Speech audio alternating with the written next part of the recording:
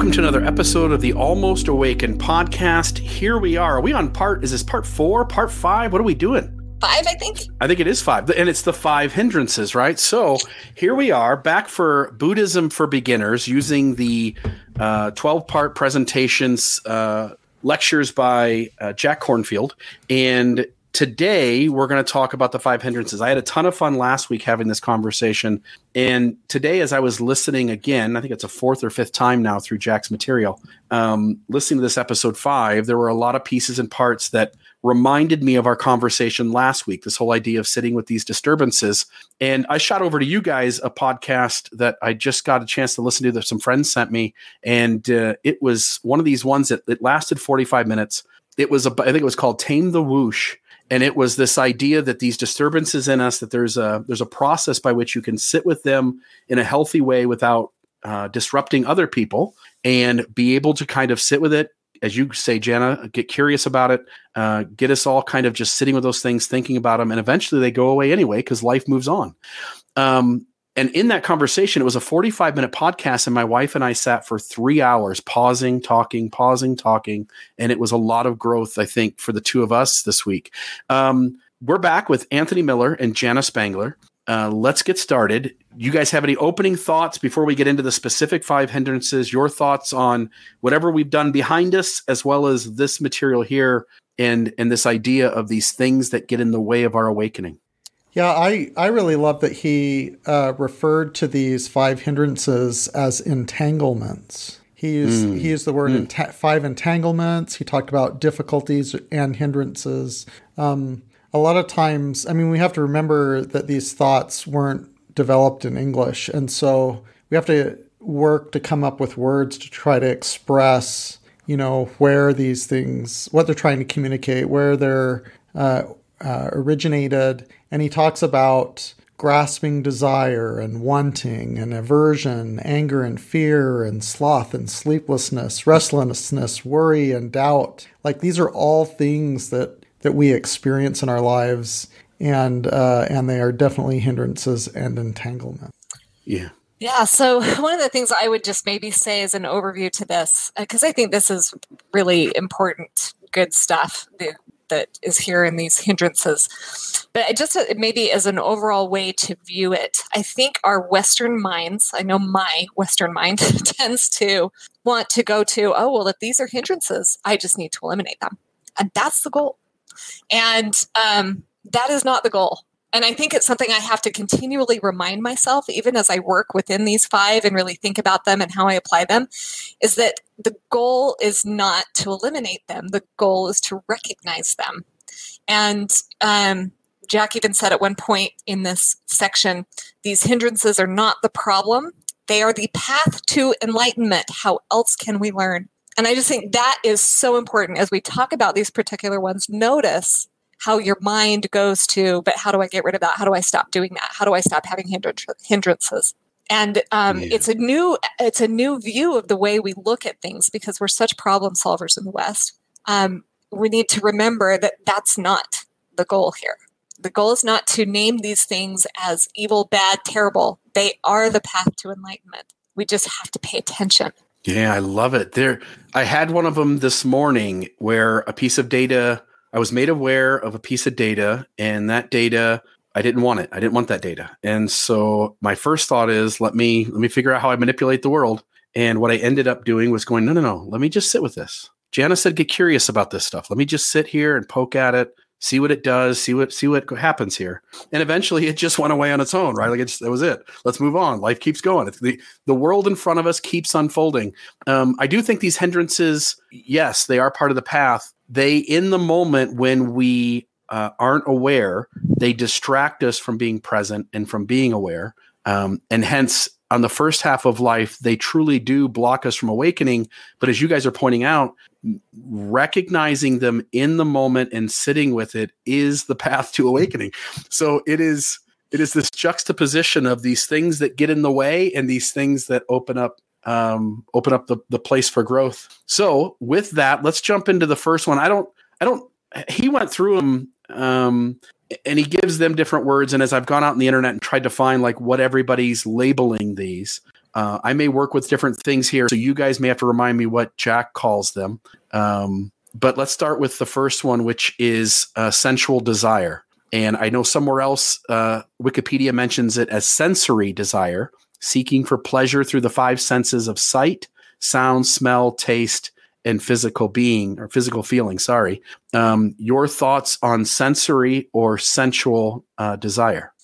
Yeah, I think one of the phrases that Jack used in this was the wanting mind. He also uses grasping, right? So it is just this idea or illusion that whatever we have is not enough, that if we only could have something else, then I could be happy. I don't know how often I have thought that throughout my life about big things and then also about little things throughout my day. But, I remember as early as high school, just I can't wait to graduate and get out, do my thing in the world and go to college. Well, now that I'm in college, I can't wait till I'm done with that. Well, I can't wait till I have the perfect job. I can't wait till I'm married. I can't wait till I have kids. I mean, there was always something. I'm always moving the bar. And that is a form of this grasping or desire, like imagining that there's something more, that if I could have it, whether it's an achievement or whether it's things, if I could have the perfect house, if I could have the whatever to make my life easier, then I'll be happy. That is a function of that. Or even just, as soon as it's not so hot outside, then I can be happy. As soon as whatever the condition is, right? So there's always this idea that something else that we do not have will make us more complete. And I think it's something that as humans we fall into all the time. Yeah. I think anyone who either has a natural tendency towards perfectionism or loves a person who has a natural tendency towards perfectionism can appreciate this wanting mind that if I could just have this next thing, then I would feel satisfied, or then I would be happy. And then they have that thing happen, and then it's anticlimactic. And so they think, well, if I could just have this next thing after that, then I would. And that natural tendency to be a perfectionist, that natural tendency to have the wanting mind, makes it extremely difficult to be in the present, because the present moment feels like a failure if you're measuring your sense of value and worth and your ability to have peace in your life based on things that haven't happened yet. What I would say is even people who don't have a tendency towards perfectionism still may have this entanglement or hindrance of the wanting mind where they get wrapped up in happiness as being that they need something more to be happy. And I think the important part of this entanglement or hindrance is that there's value in wanting to stretch and grow and progress. Where the problem is if that entanglement or hindrance impedes our ability to be present and grateful and experience the present with a sense of peace and satisfaction while we continue to stretch and grow. Yeah. That. Jack talks about receiving those things with mindfulness. So this gets back to, the ones we've talked about before with the mindfulness. But his point is that the first step in any of this is just to notice it and accept that it is. Right? Accept that we have that desire in us, that in and of itself is not wrong, right? And but then bring it into a mindful heart, receive it, because like you said, Anthony, I mean, just wanting something more to do better or to have goals is not in and of itself a hindrance. It's not a terrible thing in life. The question is, where is that coming from? And if it's coming from a deep awareness of our deep desires, and we can get curious and ask it questions, we can recognize what desires are coming from this lack or this imagined lack that we have, and which ones are just the unfulfilled desires of a heart that is alive and wants to do more in the world. The energy for that comes from a very different place than hustling for what we need in order to be okay. And this is a skill or a practice of, instead of having this entanglement happen and then we react to it and we're unsettled and we don't have peace in our life, that instead we approach it with a sense of curiosity and mindfulness. We recognize what's happening. What's the origin of that disturbance or entanglement or desire or that sense of not being able to be present? And we increase our capacity to engage with and learn from this hindrance or entanglement. Yeah, I don't know. I don't think it was in Cornfield's book, but somewhere along the way, somebody said and this will apply to all of them, but I'll bring it out here. It's this idea that we treat the present as if it's already the past. And by worrying about how we're going to use this moment to get the next thing or to get it done or to get it away, you're constantly treating this moment as if it's already gone, as if there's something else to get to. And I think the magic, you guys are pointing out, and we've done this now for several episodes, the magic really is in being present. I'm sitting with, you may have seen it on Facebook, my grandson comes over on Sunday, and he's sitting on the couch, and I'm reading him a book of, Mother Goose and that kind of stuff. And it was little Miss Muffet sat on the tuffet and eating her curds away. And I'm reading it to the kid, and I just adore this grandkid. I'm just enjoying this moment. So I'm reading and looking at his eyes, and I'm watching his facial expressions, and I'm just soaking in every second of it. I was so present in the moment and so aware that here's this little kid who's learning new things every day. And here's a chance for me to take, 10 minutes and impart something new to him. I don't know what he'll grab from this, but he'll grab something. And to watch him with curiosity, looking at the world and trying to figure out how things work. Okay, so with sensory, I mean, you if I could just get better sex, if I could just get better food, if I could just get better music, if I could just, anything that fills the senses, and we're constantly chasing the thing. And, we've all had good sex, I hope. If we have, 3 days later, I need good sex again. You can never catch it, right? So there's this idea that whatever you're trying to do to chase filling the senses with excitement in the moment and to keep away that which is negative, you'll constantly be chasing your whole life. Not that there's anything bad with a good plate of Indian food, but we ought to somehow figure out how to be happy with things as they are right this moment. Mm-hmm.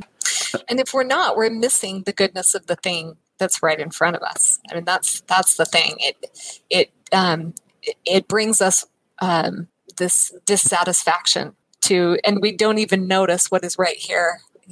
I think I might have mentioned this before in one of the other episodes, but I love this idea from Jon Kabat-Zinn of if you're breathing in the moment right now, there's more right with you than is wrong with you. So regardless of what's going on with your senses, there's always good in this moment.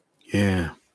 In the other hindrances that we'll talk about, he refers to the role of fear, and I think in this first hindrance or entanglement also that there is a fear component as well. Fear of missing out, FOMO, they call it today, or fear of not being good enough, or fear of not having enough, or fear of not being satisfied.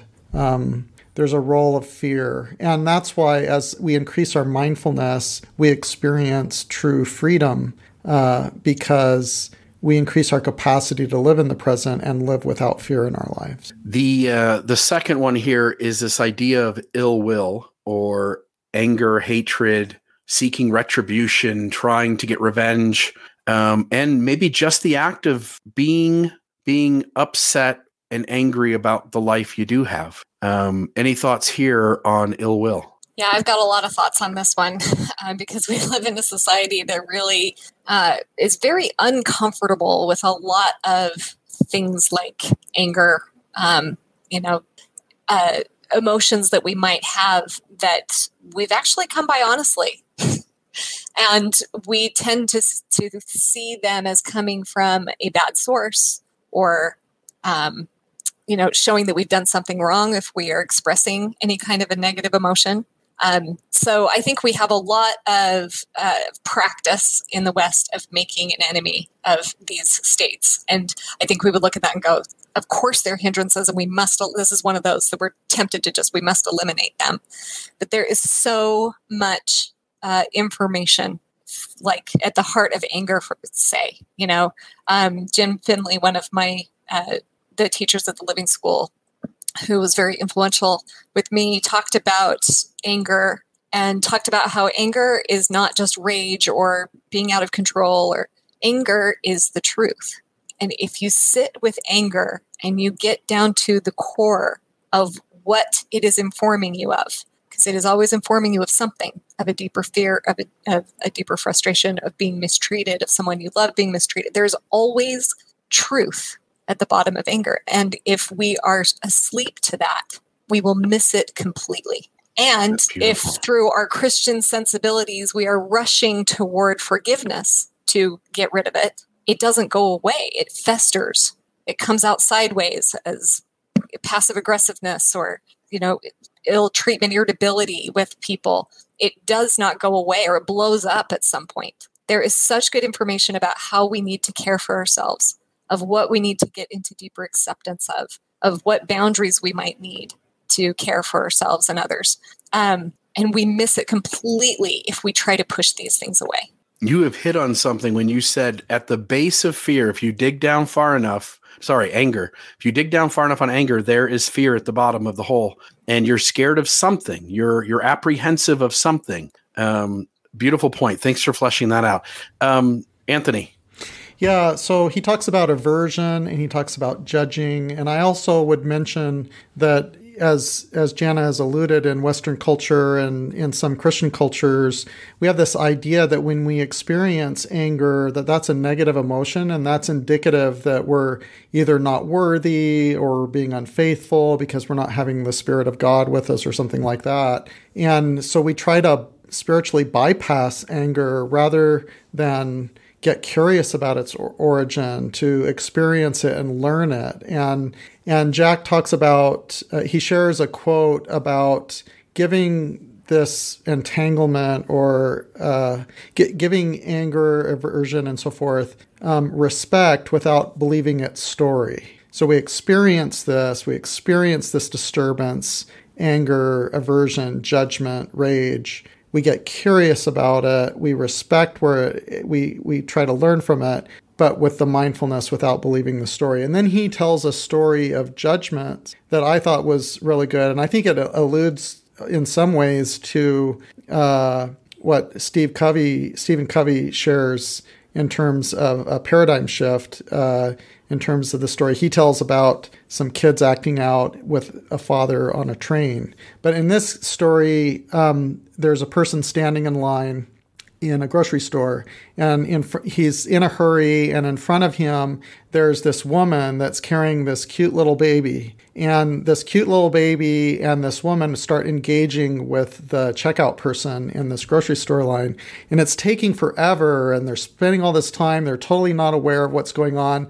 And the person in line, the man in the line behind them, is getting all upset, and he's judging how disrespectful and all this kind of stuff. And so in any event, eventually the woman and the baby go, and he comes up to the line and speaks with the checkout person, the woman there, and asks a question about that experience, or makes an observation about what a beautiful baby was. And the woman explains that, yes, I think in the story, she's a widow or a single mother, and it turns out that the baby is that woman's baby. And this incredibly thoughtful and kind thing of this woman that tends the baby every now and then will bring in the baby so the woman can see her child. And it totally changes the experience and the paradigm of the man who was standing in the line, who was raging and judging and all upset. And the message of the story is we really don't know.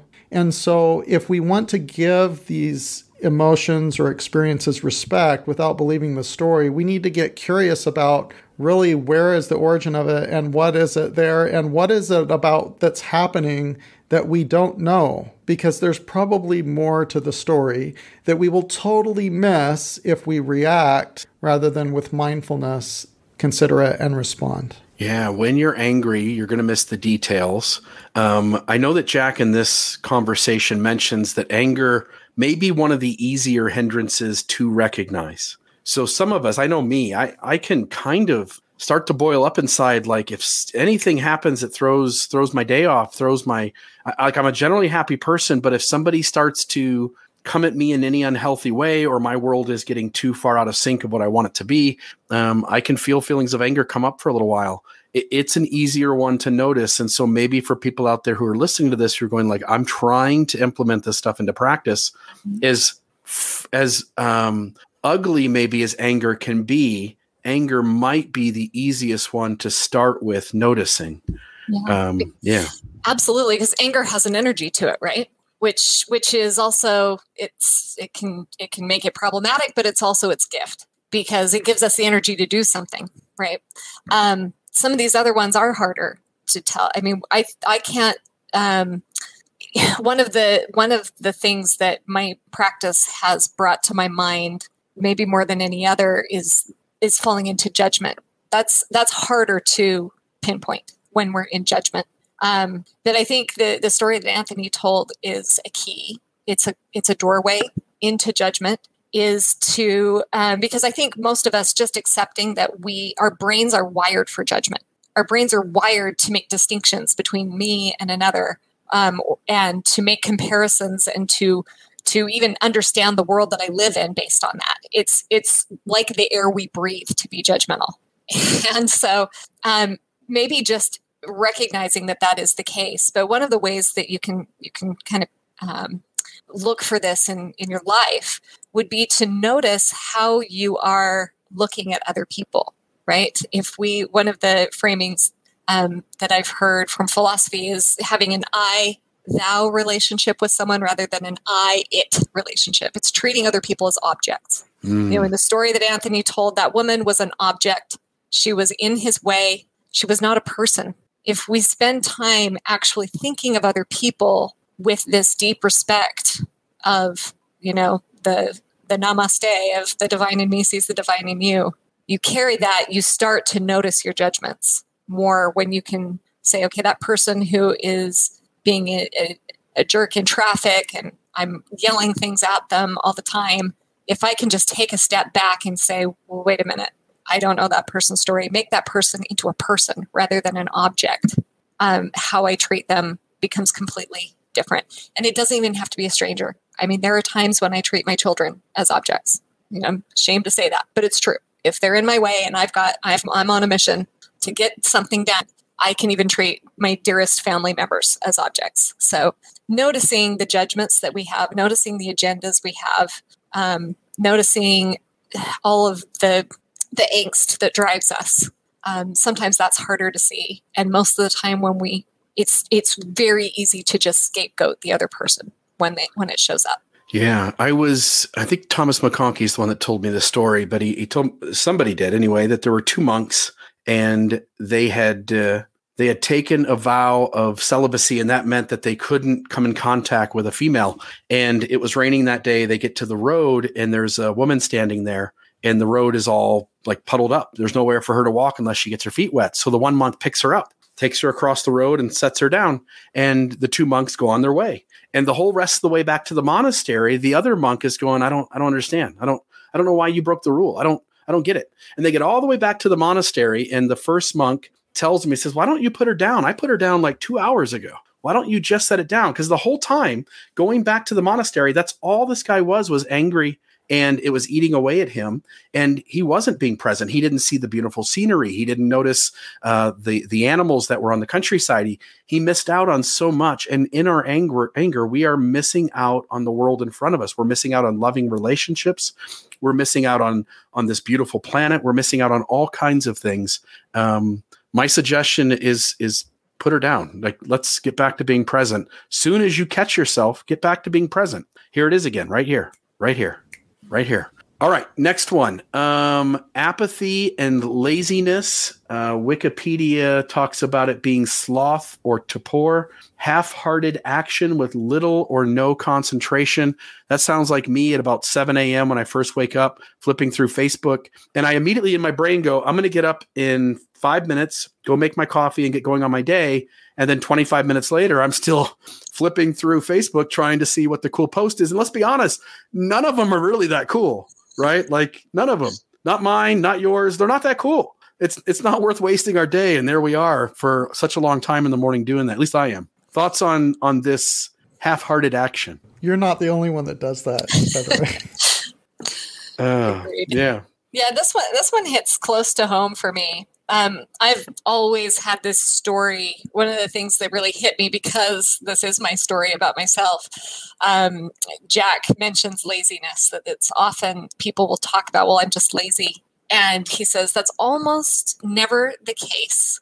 Almost always at the core of laziness is a fear of creativity, a fear of your own maybe vulnerability. I don't know that I use that word, but I see it that way. It's your fear of being really vulnerable in action in the world. And that really struck deep to my heart, because I have this story about myself that I'm lazy. I can get sucked into a day of Netflix like no other if I don't have something scheduled. And it's never fulfilling. Like, it's at the end of the day, I haven't gotten anything out of that other than more ways to beat myself up. So, and then this label of laziness just gets stuck in my head, and it can be really soul killing in really our self-concept, our worth. And we live in such a world of achievement, achieve, move. And I come from a family like that. The story is, if you're not moving, then, you're not worth anything. So I've internalized a lot of that. And so this section and the next of the restlessness. I mean, I just see the dichotomy. Just come to the Spangler household and you can see a whole lot of the sloth and the restlessness in action. So this is a really important one, I think, for me. And I think for so many people. I see a lot of people in my coaching practice that have some of these same stories. But the ability to just sit still in that and listen to what some of the inner dialogue is going on. Listen to, what am I fearful of in this moment? What are the things that I'm avoiding? And why am I avoiding it? How do I get more and more curious about this piece of myself? And how have I deceived myself that just having more rest is going to fix things for me? I mean, I think that's the deception of a lot of these things, just like the desire. How am I imagining that if I could just do something different, this would change? Or if I just give into this moment of hiding from the world, that will change things for me. Yeah, you made mention that we're maybe afraid of creating something. Mm-hmm. And someone once told me that the moment of creation is always in the present. Like, anytime anything was ever created, it was created in the present moment. And hence, I think in some ways those go together, that we are avoiding, and you're right, there's some fear, whatever it is, my life isn't exciting, or whatever stories we tell ourselves. We all have 1,000 stories. Wasting the day away allows us to ignore maybe our own insecurity about the world. 100%. Yeah, love it. I think that's it. There's something that really resonates in there for me, especially as a perfectionist. And I am a recovering perfectionist. I try. But there's something in there. Perfectionism is also the enemy of creativity. So anytime that we're not willing to allow ourselves to be vulnerable to that new possibility, to possibly failing, to possibly making mistakes, I think that a lot of perfectionists can fall into this inaction. Just that really what is at the bottom of it is fear. Yeah. Beautiful. Yeah. So when I listened to this section and he talked about fear, that was a little bit stretching to me. And it prompted me to get more curious and mindful about getting easily distracted, as well as he doesn't talk about, to my recollection, he doesn't talk about perfection or procrastination, but some of this hindrance or entanglement of the inability to be present and to engage in the present with creativity seems to also relate with procrastination.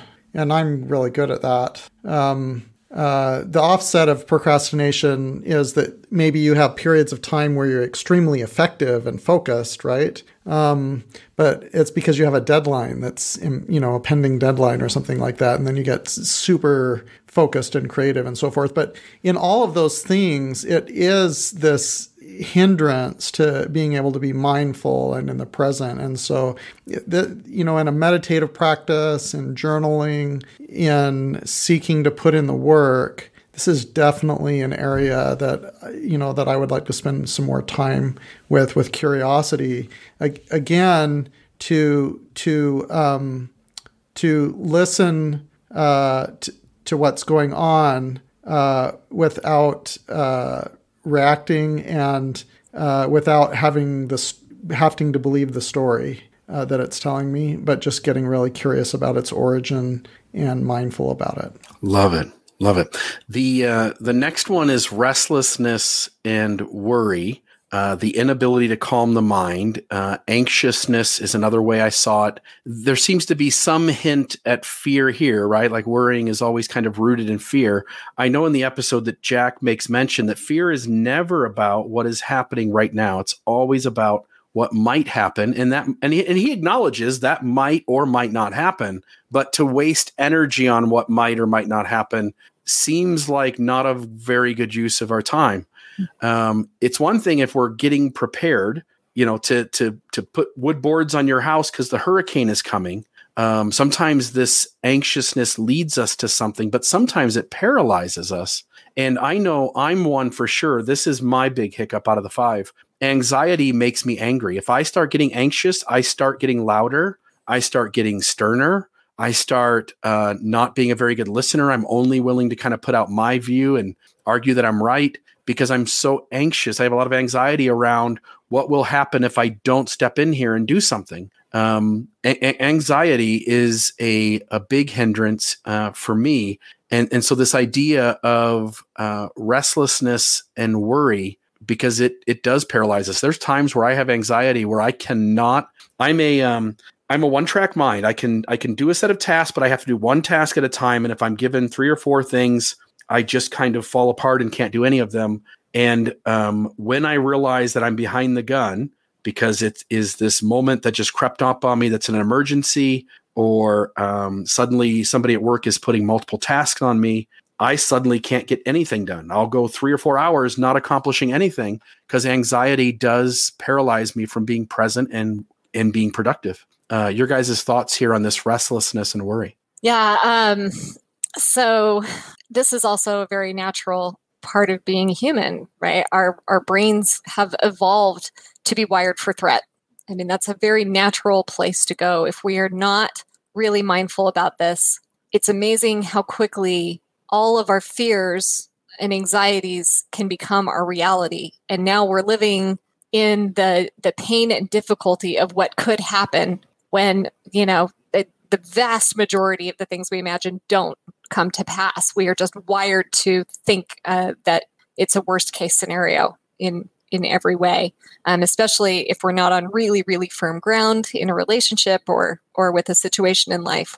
It's where we are naturally going to go. So, I think that it's really important what Jack said, and I heard you say this, that, the vast majority of what we exist in this one is in our imagination. But he also talked a little bit about people who really just can't sit still. And I'm married to one of those. He was listening. He walked through the room while I was listening to this one, and he started listening to it. We both just kind of had to laugh because it was so much him. Like what? And I asked him the question, "What would happen if you sat still?" And he's just like, "I don't know, but it makes me crazy to think about it." Like he just does not like to sit still. And somewhere it's almost like I feel like we're Jack Sprat and his wife when it comes to this, the sloth and the restlessness, where both of us are so not mindful about it. So often it can really cause problems. But the truth is there's wisdom in both positions. If we could just understand what is actually driving us, there's something that I could learn from his industry, and there's something he could learn from my ability to sit still. Because in the stillness, if we're mindful about it, if we're understanding what is happening, it's where we learn the lessons. Otherwise, we're just on a hamster wheel. I like it. Yeah. So a lot of times I hear mindfulness from therapists or in behavioral therapy that seems to focus on this area of restlessness, anxiety, depression type thing, worry, and so forth. And professionals who use practices of mindfulness to help individuals that have this disturbance or entanglement to, number one, recognize that the anxiety is often lying to them or catastrophizing what the future might bring. and to sit with it and learn from it and have practices or tools in order to not have it be a hindrance anymore. I think it's powerful when you have a profession like professional therapists and counselors using these Buddhist principles, in particular mindfulness with regard to this number 4 item, in terms of helping people navigate these things that paralyze them, that decrease their ability to live in the present, and that even have physiological and biological interactions in human being, in their brain and in their body, with this hindrance or entanglement. It's very powerful. Yeah, the podcast that my wife and I listened to this week, the podcast host was talking about how we are evolutionarily programmed to feel this anxiety when something in the world suddenly feels as a threat to us. And if you go back, 100,000 years or whatever it is, and whatever we were back then, if a giant cat came out of the tree line and started heading towards us, of course you're going to be fight, flight, or fright. All that kind of stuff's going to kick in: fight, flight, freeze, fawn, flee, and those are all going to kick in, or at least one of them's going to. And this anxiety inside your body, you've been programmed for so long to feel that, not just generations, but essentially back to when humans were just becoming humans. And one of the things that I read preparing for this conversation, and what she was pointing to, are these breathing exercises. So in this thing about anxiousness, the author here says the anecdote which will bring you into the present moment is to do a breathing or body scan meditation, or at the very least, the 3-breath calming technique. What she said in the podcast was, when you stop and take deep breaths, calming breaths, you are manipulating your body into telling your brain that the threat is no longer present. And she talked about how those breaths tend to put pressure on the vagus nerve, and that calms the body. It tells the rest of your body systems that the threat is gone, and you can begin to kind of calm down.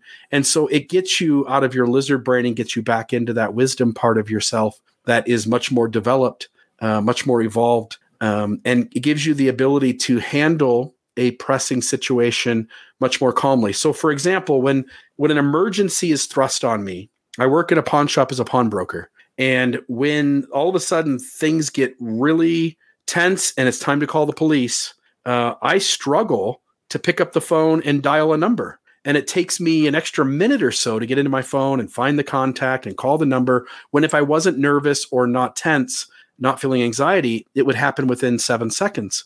And the reality is a lot of us are that way. And if we just take those deep breaths, we can kind of get out of that, that part of us that's just trying to deal with the threat, and can get back into some portion of our wisdom mind and start making rational, educated decisions again. Yeah. So anyway. If we're really triggered into that limbic system, right, it's also good for people to know that it's going to take a while, even with the breathing. That when that system gets triggered, so many hormones are released, things are coursing through your body, and the breath does really, really help. And, we're removing ourselves from the situation. But on average, just know that it takes I think it's 23 and a half minutes to actually physiologically calm down from a really heightened state. And so the key is, again, here, a lot of anxiety gets deepened because we don't want the anxiety.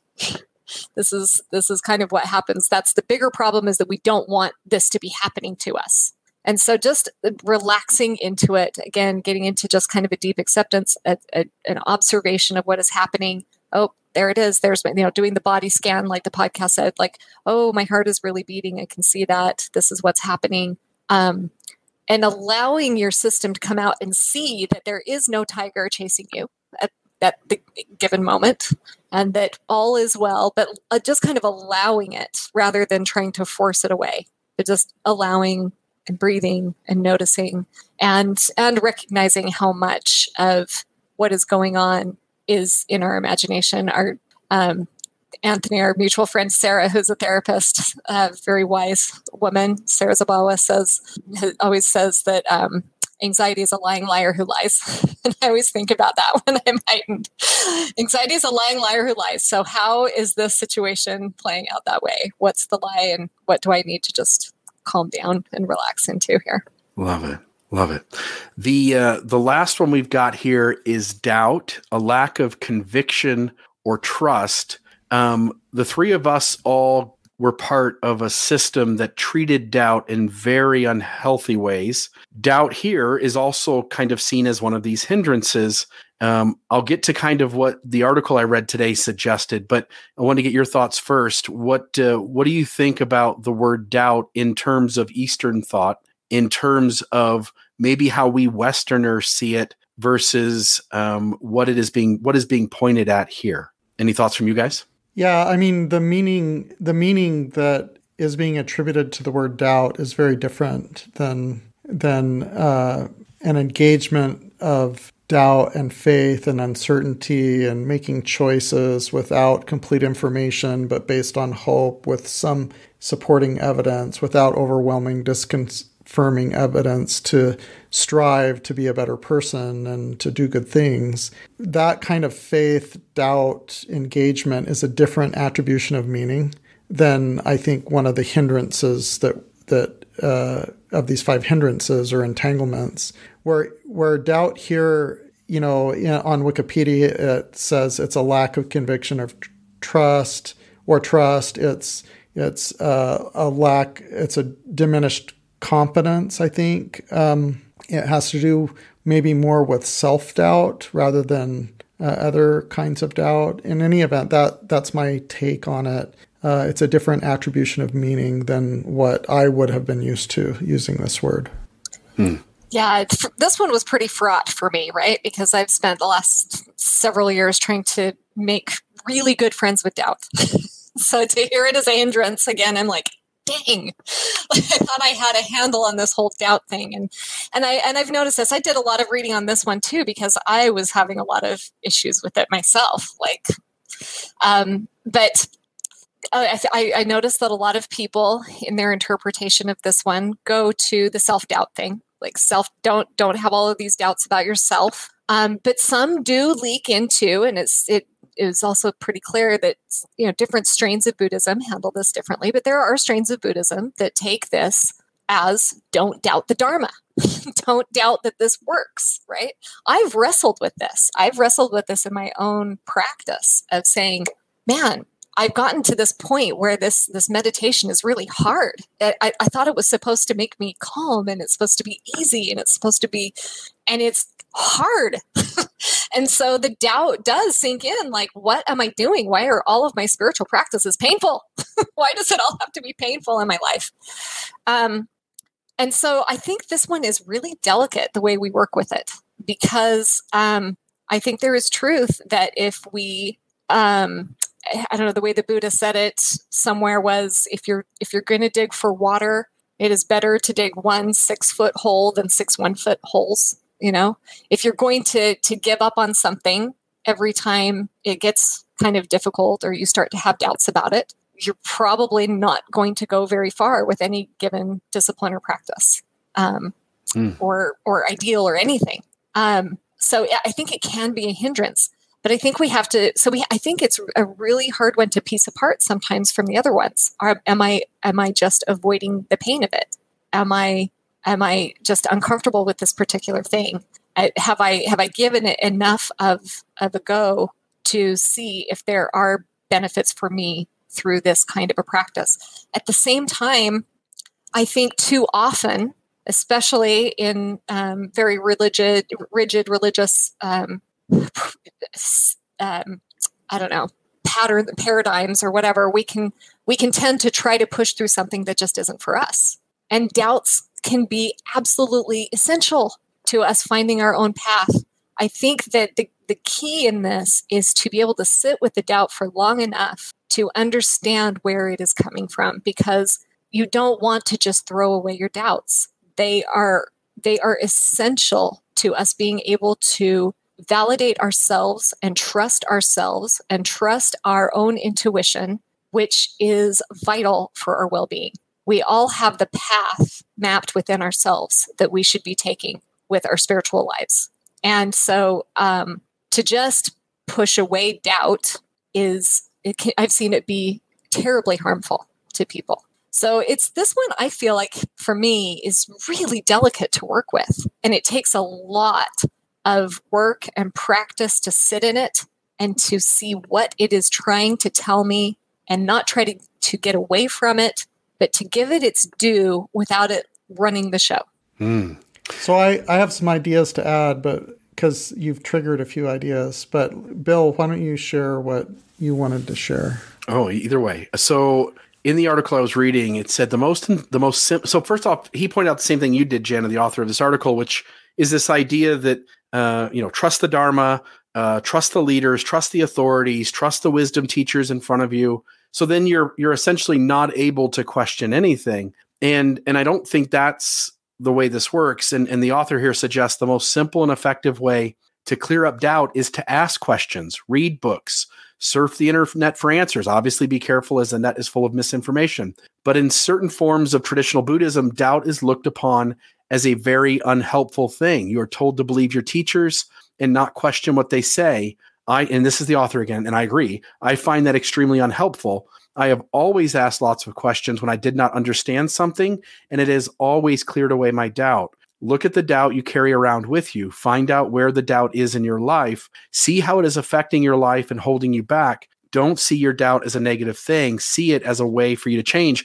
And I think it's when we have doubt about something we're doing in our life, and again, some people probably have persistent doubt, and maybe they can just plug their ears for a moment. But when you have doubt creep up on you in a given moment in your life, maybe that's your intuition telling you that something may be a little off here, and you need more information before moving forward.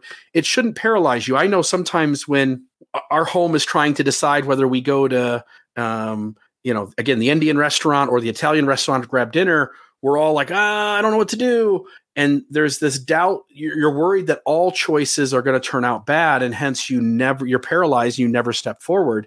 I think what we ought to recognize is when we feel unclear about moving forward, maybe that's our inner intuition telling us to gather more information. Yeah. And then at a certain point, when we've gathered the information, I think we also have to recognize that we all carry a certain amount of FOMO of not making the best decision, and recognizing that is also a fantasy, that every decision you make just about in this life has some level of upside and downside.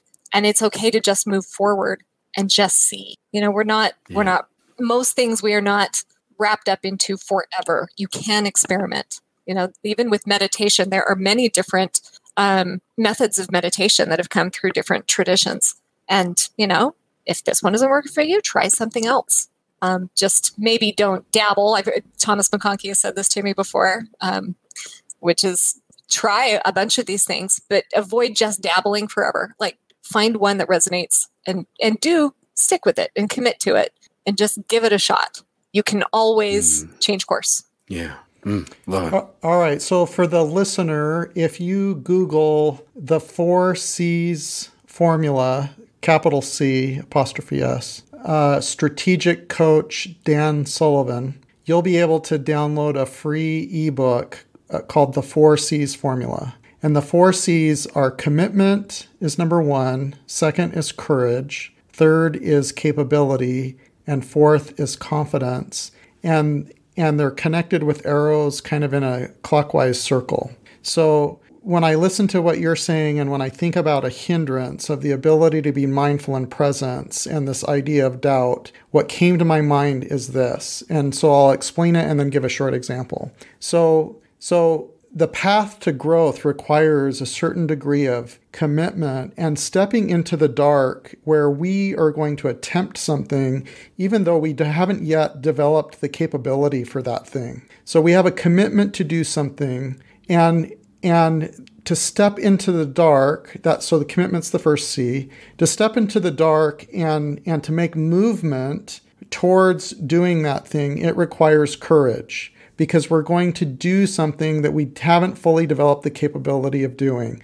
Maybe we study it and we have models from others, but in the end, we got to step forward into the dark, right? Then as we exercise courage, what happens is we naturally put ourselves in a position where we increase our capability in a way that would not have happened had we not had commitment that led to exercising courage.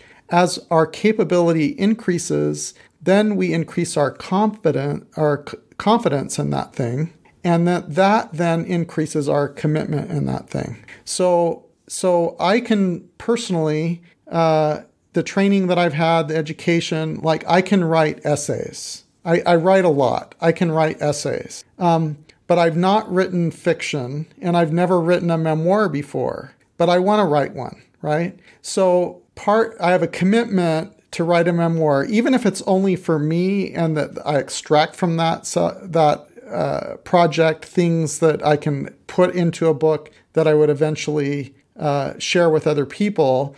I need to have a commitment that I'm going to go through this exercise. And so I'm going to go out and I'm going to hire a writing coach, and I'm going to take a step into the dark, and I'm going to vulnerably write things that are very different than writing an essay. And that would require exercising courage to step into that, to hire someone, to get feedback, to be very vulnerable in what I'm writing. And as I do that, that increases my capability with practice, which increases my confidence, which increases my commitment. If I tie that into this idea of doubt being a hindrance, of mindfulness and of enlightenment, it's this self-doubt where we're afraid we're fearful of making a commitment. We're fearful of moving forward. We're fearful of stepping into the dark. We're fearful of taking risks and being vulnerable and being subject to shame because of that doubt.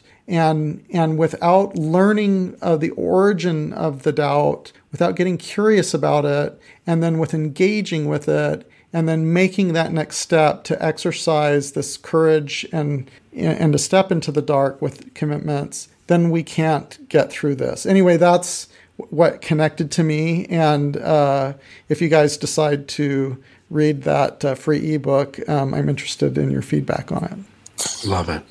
There are echoes for me in that, Anthony, of it was one of their earliest podcasts that Brene Brown did on her Unlocking Us podcast, was called the FFTs.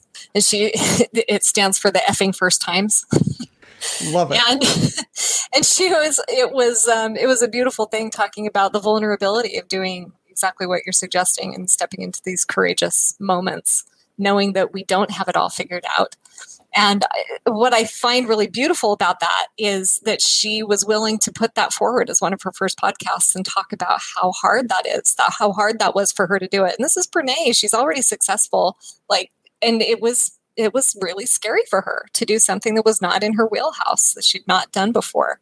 And there's just something about her getting mindful about that and noticing it and noticing what the fears were and naming them to herself that helped her do what you're suggesting and move through that and find that courage, right? Because when we try to puff up or to say, well, I can do this, I'm just going to psych myself up and I've got this, I don't think it works as well. And we run into more problems down the road rather than just getting vulnerable and real.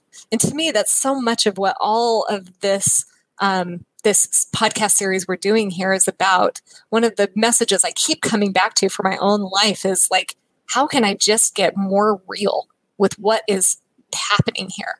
How can I clear my own stories and get into reality? And the freedom that comes from that stance can be a beautiful thing. Amen to that. Love it. There we are. There's the 5 hindrances, folks. So if you're listening, those are the things that both get in the way of you being present and progressing on that path of awakenedness. And they're also the gateways into getting awakened as well. Anthony Miller, Jana Spangler, thank you so much for another great conversation. I just think these are so important for people to kind of, again, I think there's better people than me explaining it, maybe not better than you guys, but better than me explaining it. But the reality is that we're all listening to various things, and I'm hopeful that these conversations will prompt people to go find this information other places. I did put, Anthony, I'll put in the show notes that the C's book that you pointed us to, there is the link there in the show notes to awesome. Get your free copy. I put the link to the podcast, Taming the Whoosh, and Whoosh. This lady uses it the same way I use Disturbance. I don't know if either one of you listened to that if you guys have listened to that at all. I did. I thought the information was really great. The underlying topic of the podcast was a little bit stretching, I think, for some people. But I think I hear you. It's going to scare people. But I think the content was helpful. I know, but it's the best relationship podcast I'd ever heard was that episode. Yeah. So I'm grateful that my friend shared it with me. Yeah. Awesome. Anything else from you guys? Closing thoughts or anything else? And we'll just move on. Love it. Nope, I love it. I just think this little quote from Jack about the hindrances. He says, "These forces make for a good and wise heart when we see them for what they are." Ooh, and yeah. I just loved that. I had to write it down and keep it because I think, again, my tendency is to say these things are all bad. Get rid of them. My perfectionism. Get rid of them. I must stamp them out. But it's really in working with them and embracing them. You know. They are our teachers. They are our teachers. We just got to let them be. The fear means we're about to grow, right? I love it. You're right. Amen to that. Well, guys, we'll see you next conversation. All right. Thank you.